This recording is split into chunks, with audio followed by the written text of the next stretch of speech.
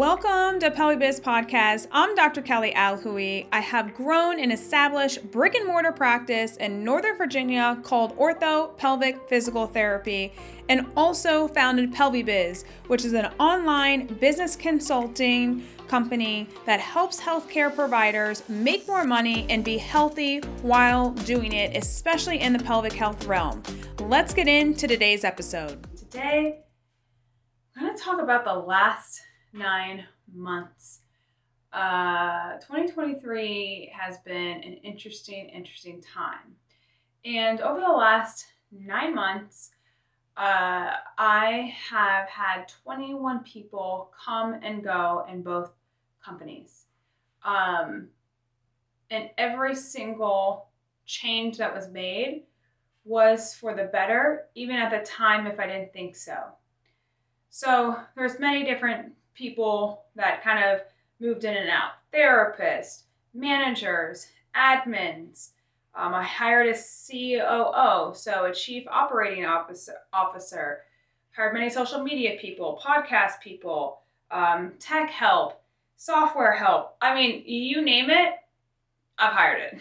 Over the last 9 months, 21 people have come and gone in and out of both companies, and it has been a whirlwind. So when it comes to hiring, firing, what to look for, what I've kind of learned, I'm going to share that today on things that I have learned throughout the process that maybe I wasn't as adverse to compared to when you are constantly getting the reps in. Basically like every other week it felt like, okay? So when you're constantly getting those reps, it will teach you quickly on the do's and don'ts of hiring and letting go and all the different things. So here's the biggest thing that I learned is, number one, if you don't have an HR team, how to actually post an ad. And when you post an ad, I'll just start there first. When you post an ad, truly think about, before you post it and copy and paste it from, someone else's post or whatever else, like truly think about what that position needs. And even if you've posted this job post before, maybe that position has changed. So just be mindful of that maybe I had an ad out 2 years ago for the same position, and instead of just copying and pasting it, really deep dive into what truly does that position need, because the company changes, you change, your needs change, the company needs change. So each position that you put out an ad, number one, I would carefully think about what is the purpose of this position, and if I were to hire for this position, what return, basically on the investment, aka a person, will you be getting in return? Is it your time? Is it a dollar amount? Is it more organization? What are you going to be getting when you make an investment in a human being? And by the way, they're the best investments that you can make. It's just what is going to be the outcome for if you hire this person? What is it going to bring to the company? I think that's massively important. Number one is just writing the ad correctly. And it doesn't have to be perfect. All I do is put bullet points on this is what we're looking for, and just strictly list out every task that position has.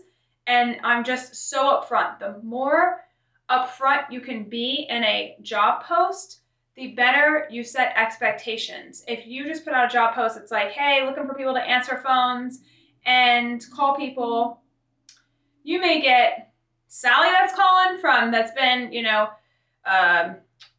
someone at the register, working maybe at Chick-fil-A, and nothing wrong with that, but I'm just saying, she has no background of talking to people on the phone. Or you may get this high exec that's, been in banking and talking to everyone and everyone, or anyone and everyone on the phone. So you want to be very specific. So, okay, so we need to at least call 20 patients a day. We need to be able to handle the drop-off list. We need to be able to schedule. We need to be able to fill scheduling spots. We need to be able to market. We need to be able to do this. So very specifically, what are those specific tasks listed in the job description? I highly, highly recommend that. Number 2, I would say to this that I have realized is hire slowly, not fast. Even though sometimes positions, all of a sudden you have an opening in them, whether or not you induce that by letting someone go, or a person's just leaving because they're just leaving and moving on. Even if it's an emergency, like, oh my gosh, I have to get someone in here, take a moment, pause, breathe, and figure out like who is the best fit for this person instead of just hiring anyone and everyone that you can think of from Indeed or LinkedIn or whoever else. And then what I do is I just first get them on a Zoom call. At first, before I even do that, I make sure, that they can drive to the clinic, okay? Because we've had people we've interviewed, they're like, no, I live in Maryland, I can't come. All right, well, that's not a good fit. So can they drive to the clinic? So having questions ahead of time. Sometimes we'll do video submissions ahead of time, answering specific questions. Can they drive to the clinic? Are they comfortable answering questions over the phone? Are they comfortable with talking about pelvic health? Because sometimes people are not comfortable with that. So we'll have these questions that kind of weed people out, and that's okay because we want the best candidates. I always say I want all A players on my team. If you're not an A player, you got to go. So, can they pass that part? Then once they pass that part, we get them on a Zoom call, 10-minute Zoom call. I have my COO screen them first before they're even on my schedule because we try to keep my schedule for only tasks that I can do. I don't need to screen people because my COO can do that. So my COO gets on the phone and screens them. It says like, hey, how are you? What's your background? What do you like to do? Just really basic informational things. And then starts to go into asking kind of more heavy hitting questions. How comfortable are you handling objections? Let's just say if I'm hiring for an admin, how comfortable are you handling objections? How comfortable are you problem solving? How comfortable are you multitasking? How quickly can we move from one task to the next? And what's an example that you've been able to do that to basically balance like lots of balls in the air all at the same time? How comfortable are you with working with a team? How do you problem solve? What is the strategy that you use to problem solve? Are you a person that you go to Google and just try to look it up or call the company and look it up? Or are you someone that waits until, you have someone there to ask a question to? Which one are you? So those things kind of give us an indication of, are they going to be a good fit? Now, all that being said, you can be the best interviewer in the world and ask the most perfect questions. People can trick you guys. People will say, of course I'm not that person that that comes to you for everything. I just look up everything, and then they come on board and they only want you to tell them what to do. So people will say yes to whatever they feel like they need to say yes to in an interview, and it's not your fault. It's really not your fault at all. So once you kind of get a clue of like, hey, this person's a good candidate, then the next thing I like to do is that I like to get them on a Zoom call. I'll start going over maybe objection handling with them, how to answer the phone, different tasks and roles, and can they multitask? Like, what do they do first? Like problem solving. So if we have this going on, this going on, this going on, what's the first thing that you would hit first? And I just want to see their problem solving skills to see, can they keep up with the demand? Okay. Then if I feel that they're good enough, then I'll bring them into the clinic for a third interview. Yes, it takes a lot of energy to hire someone, okay? But I'm telling you, if you find the right person, it's worth the 3, 4, 5 hours you spend on a potential candidate that you may not even get a return on. So then I bring them into clinic. I literally have them do a 2-3 hour full-on test to see what's the first step that you would do. Okay, yes, we listen to the voicemail. What's the second step? All right, we check the software to see who's calling, who's coming in. What's the third step? Okay, we put them on the call log. Great. What's the fourth step? So we go through, and I just watch them? Can they problem solve? Can they ask the right questions? Can they move quickly? Can they use technology? Can they be able to just try and they don't get frustrated and give up? Like, I'm watching all that. I'm analyzing all of it. So once I feel like, okay, this person is the right fit, and I don't always go with my first one. Now, if you talk to any recruiter, recruiters say that within the first 24 hours of a job posting, whoever applies, those are going to be your best candidates. But sometimes I wait a couple days and kind of play them, not against each other, but basically compare them between each other, and I'll schedule them back to back to back when I'm in clinic. I'll just be like, okay, Sally's going to come in from 1 to 3. Susie's going to come in from 3 to 5. Josie's going to come in from this time to this time. And so I'll just have a full day of interviews and just see, like, comparing them on the same day. So my head is wrapped around, like, who did a better job, and then I'll pick from there. Once I pick, then I, make an offer, make an official letter, and then send it to them. So I think that's kind of the process that I've learned how to hire. I used to, before all this, I used to just have someone off Deed, and then I would pick them. 2 seconds, I would just interview them, and within 10 minutes, and then be like, we got good vibes. All right, good vibes. That's all I care about. Okay, you're hired.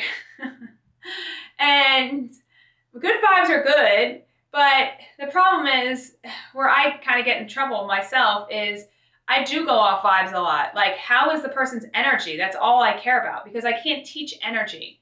So the person's amazing, but I run into the problem where the person, I absolutely love the person, but they're just not a good fit for the job that needs to be done. And so that's when it's really hard, because then you have to let them go, but you still love them as a person. And it just makes it challenging. So you really kind of have to take the emotions out. And it's hard because we are humans, but we're also running a business. So you have to take a step back. You have to take the emotions out. And do they actually check the boxes of what the business needs to move the business forward? I think that was a hard lesson this year, is not just the vibe check, is what else can we do to make sure it's a really good fit for the company. And speaking of that, they also have to be a good fit for your company culture. Are they someone that you want to be around a lot? You're going to be around these people a lot. Are they someone that works well with the whole team? Are they going to be a vibe of the whole team? Because you have to create the team and the environment. Otherwise, no one's going to want to talk to that person, and then it's going to create this friction in the clinic. We don't want that. So I think that's, really important. What else? I would say that's probably the process, whether or not it's admin, whether or not it's manager, whether or not it's a PT. PTs, I do the same thing, or OTs. I will bring them in not only for a vibe check, just to see, can they interact with the patient? Are they standing in the corner? Are they hopping into the exercises if I'm teaching exercises? Are they hopping into that and instructing without me having to be like, hey, go ahead, it's okay, you can say something, instead of awkwardly just sitting there. So those are the things. And if they can do that, I know they're going to be a phenomenal therapist. Speaking to that too, I don't even care if they pass their boards. Actually, I want them to fail their boards, because they will be a better therapist. I could just tell you that. Someone that can take a test really well versus someone clinically, I really believe that people that take tests well are not necessarily always the best in person.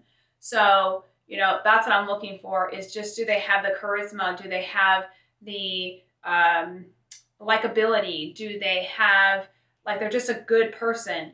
Those people, that's who I want in my clinic, and that they want to be A players and will continuously try to keep bettering themselves, rather than be like, oh, yeah, I'm done, I'm kind of burnt out. No, I don't want any of those people in my clinic. We'd like to move and make changes, and they have to be okay with movement changes and just being really flexible with that. So, I don't know. I think there's a lot that's happened over the last 9 months with bringing people in and out. Let me think if there's anything else that I would, kind of give pointers on. Make sure that if you do have contracts, I would say make sure that lawyers are looking them over, making sure you're documenting everything. What else? Making sure that you, like I said, hire slow and fire fast. Yeah, that's another good point. If something is not working, okay, let me give you an example. Someone that I hired recently was taking a lot of my energy. And I kept fighting it because I really love this person, as a human. And I really want it to work. But everyone else saw the signs around me. But this person was stressing me the heck out. My face was breaking out. I was holding their hand 24/7. I was double checking, triple checking every single thing. It's like, why did I even hire someone? If you have to go back and triple, double, quadruple check everything, there's no point to have that person on if that's what you're doing. So that's a key sign that if you're doing that, that is not the right fit. So I didn't realize it until a month or so in, and then I was like, you know what? We have to make a change to this because it's just not working, and it's not personal. It's strictly just business because it wasn't working for the business, and the business wasn't moving as much as I needed it to. There was a lot of mistakes that were had. And I just had to make a change, and it's painful. But I could have kept this person in because it would have been a lot less painful for me on one aspect. Like, it would have been a lot less painful because I wouldn't have had to have a talk and all that kind of stuff. On the other aspect, it would have made it kind of more painful for the business long term because I would still have to be really holding hands and triple, double, quadruple checking everything.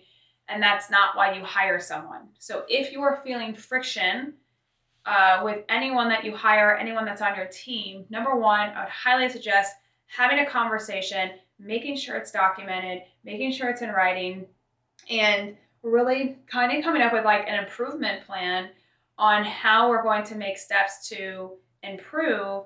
And if we're not, then the person has to go. So, that's a lesson as well. Like, have the hard conversation sooner rather than later, even if it is really painful, so that everyone can be on the same page and have a good understanding of what's required and what's needed to make things go. And no one's feeling like, oh, I don't know what to do now. Like, what's happening? So, those are some lessons I've learned, I would say, over the last 9 months. And I just wanted to be, open with you guys and kind of give you some insight for hiring and what I've learned with it. So hopefully this is helpful. I try to bring all the mistakes that I do to you guys, and hopefully you guys can learn from it and not make the same mistakes, and move faster than I do, and or slower or more accurately, or however you want to phrase it, so that you don't have to go through all the pain that I've been through. So hopefully this helps. Hopefully you guys have a great day. Bye, guys. Are you ready to live the life of your dreams? If so, make sure you book a call with me so that we can help solve one problem. Thanks so much for listening. Please like, subscribe, and comment below so that we can continue to make more content and give you the best of the best.